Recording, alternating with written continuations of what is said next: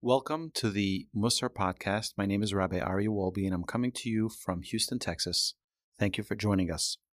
I'd like to give a brief introduction to what this podcast will be dedicated to. The great King Solomon in Proverbs, chapter 4, verse 13, says the following: Hachazek b'musar al teref nitzra ki hi chayecha.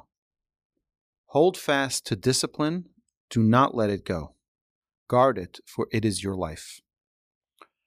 What does Musar mean, and why is this our life? So we're going to discover over the hopefully coming dozens and dozens of podcasts.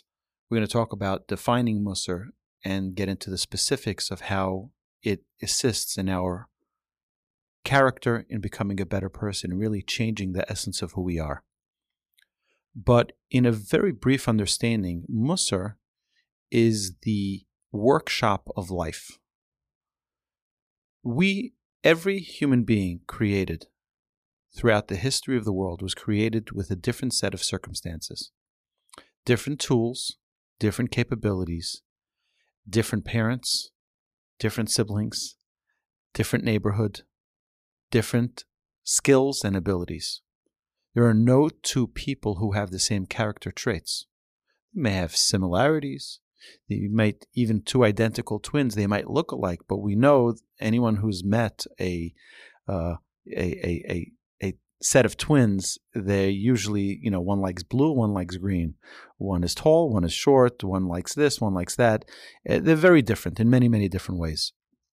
Every single human being is unique and special. What King Solomon is telling us, and what our sages have really taught us through the teachings of the Torah, is that we all have the ability to be better people by changing who we are. If someone is born with a little bit of anger, well, that's a trait that was gifted to them by the Almighty for them to work on it. Someone who is born into a home that is very gifted financially, that's wonderful. But there comes a set of challenges that come with that as well. And that is to learn to be a giver, to be compassionate, to love other people, not to run away when opportunities come your way. And everyone who sees someone else with their fortune, whatever it may be, they say, oh, if I only had that challenge, everything would be fine. How many people have we met who said, just let me win the lottery and don't worry, I'll take care of everyone. And we know that that's not true. Statistics show that isn't true. And generally speaking, the reason why we don't win that lottery is because God doesn't think we're up to it, to handle those challenges. And if God thought that we were capable of handling those challenges, He would have given it to us. So we have to understand that every single human being is a unique, special person. And everyone has their set of challenges. Everyone has their abilities. Everyone has something really unique and special they can become with a proper work. Now, what Musar utilizes is the tools that are within each and every human being. They're a gift that God wants us to utilize.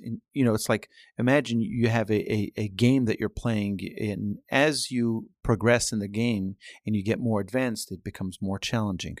Well, our life, in a way, is like that game, where every person, based on their skills and abilities and their talents and their capabilities, they are tested, and God is training us to be the better person that we can become. And that is the essence of Musar.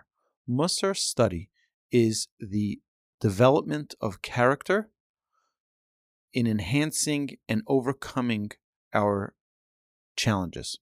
We all have challenges. There's no human being on planet Earth who isn't given a set of challenges. We all have challenges. The gift is that God gives us a life that we can hopefully live for 120 years and overcome those challenges in that period of time.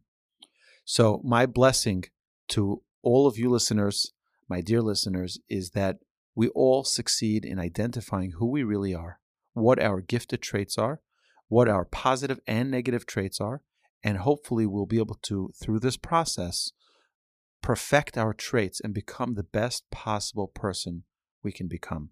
I look forward in future weeks adding a podcast per week. And if you have any questions, you're welcome to email me at awolbe@torchweb.org. That's AWOLBE at TORCHWEB.org. Thank you very much for joining us. And don't forget to click that subscribe button so you'll be notified of future episodes. And shalom from Houston, Texas.